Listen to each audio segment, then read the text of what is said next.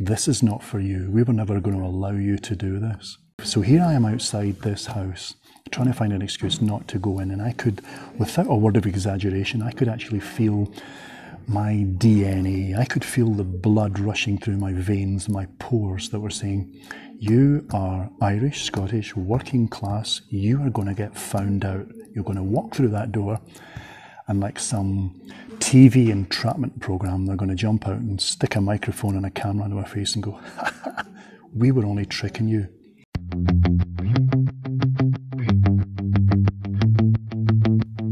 Hello and welcome to Pep Talks via the Kindness Hub. My name is Heather Miller and I'm your host and the CEO and founder of the Kindness Hub. It is an absolute pleasure and privilege to get to spend some time with you today.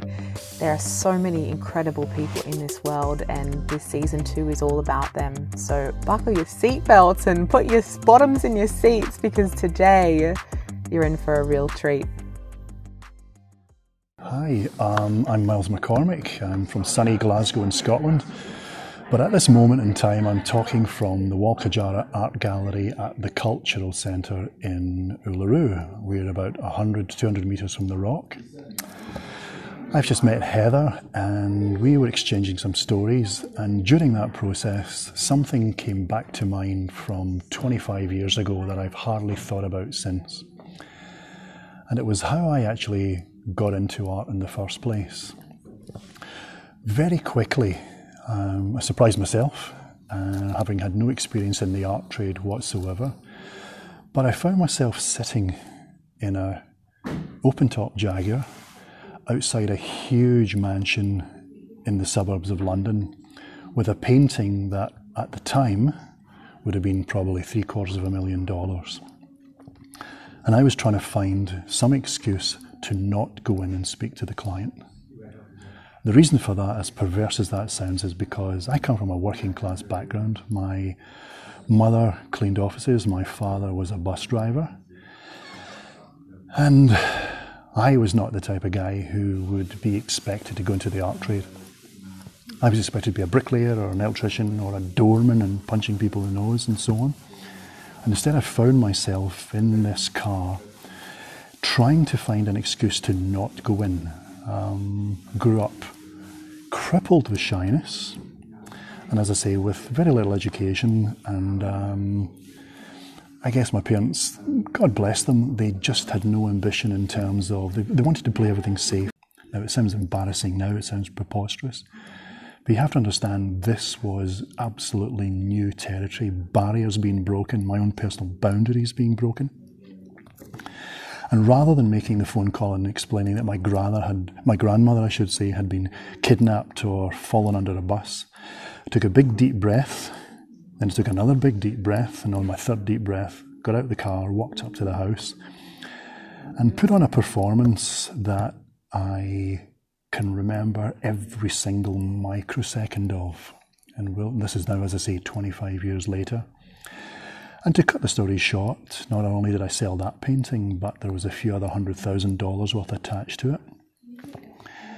And I walked out of there with a cheque in my pocket that was probably for more money than I would have expected to earn the entirety of my life at that point.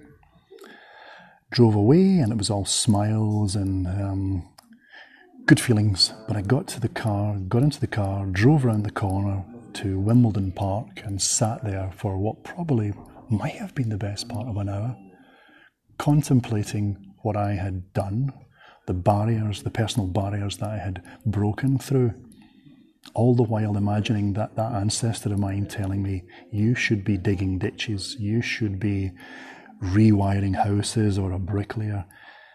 And I felt as though I'd broken a spell, and that spell might have been a couple of 1,000 years old. And at that moment I recognised the fact that no matter where I went for the rest of my life, no matter how successful I was going to be with my life, both emotionally and financially, I was never, ever going to be in a position to do this again for the first time. That first time, that barrier broken, that hurdle jumped over, has kept me in good stead now for the rest of my life.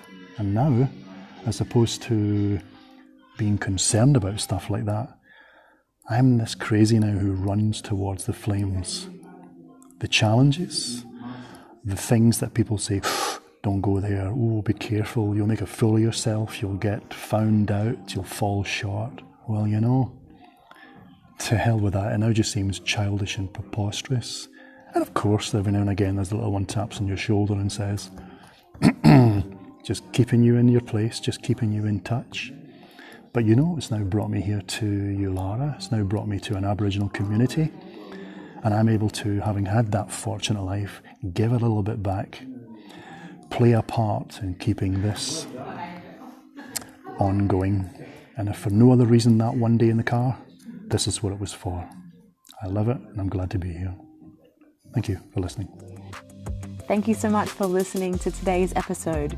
You can find more out about The Kindness Hub at www.thekindnesshub.com. Here you can buy Pebble Packs, which are a really cool way of paying it forward and making the world a better place through individual acts of kindness and really corny jokes. Wherever you are in the world right now, we hope you're having the best day ever.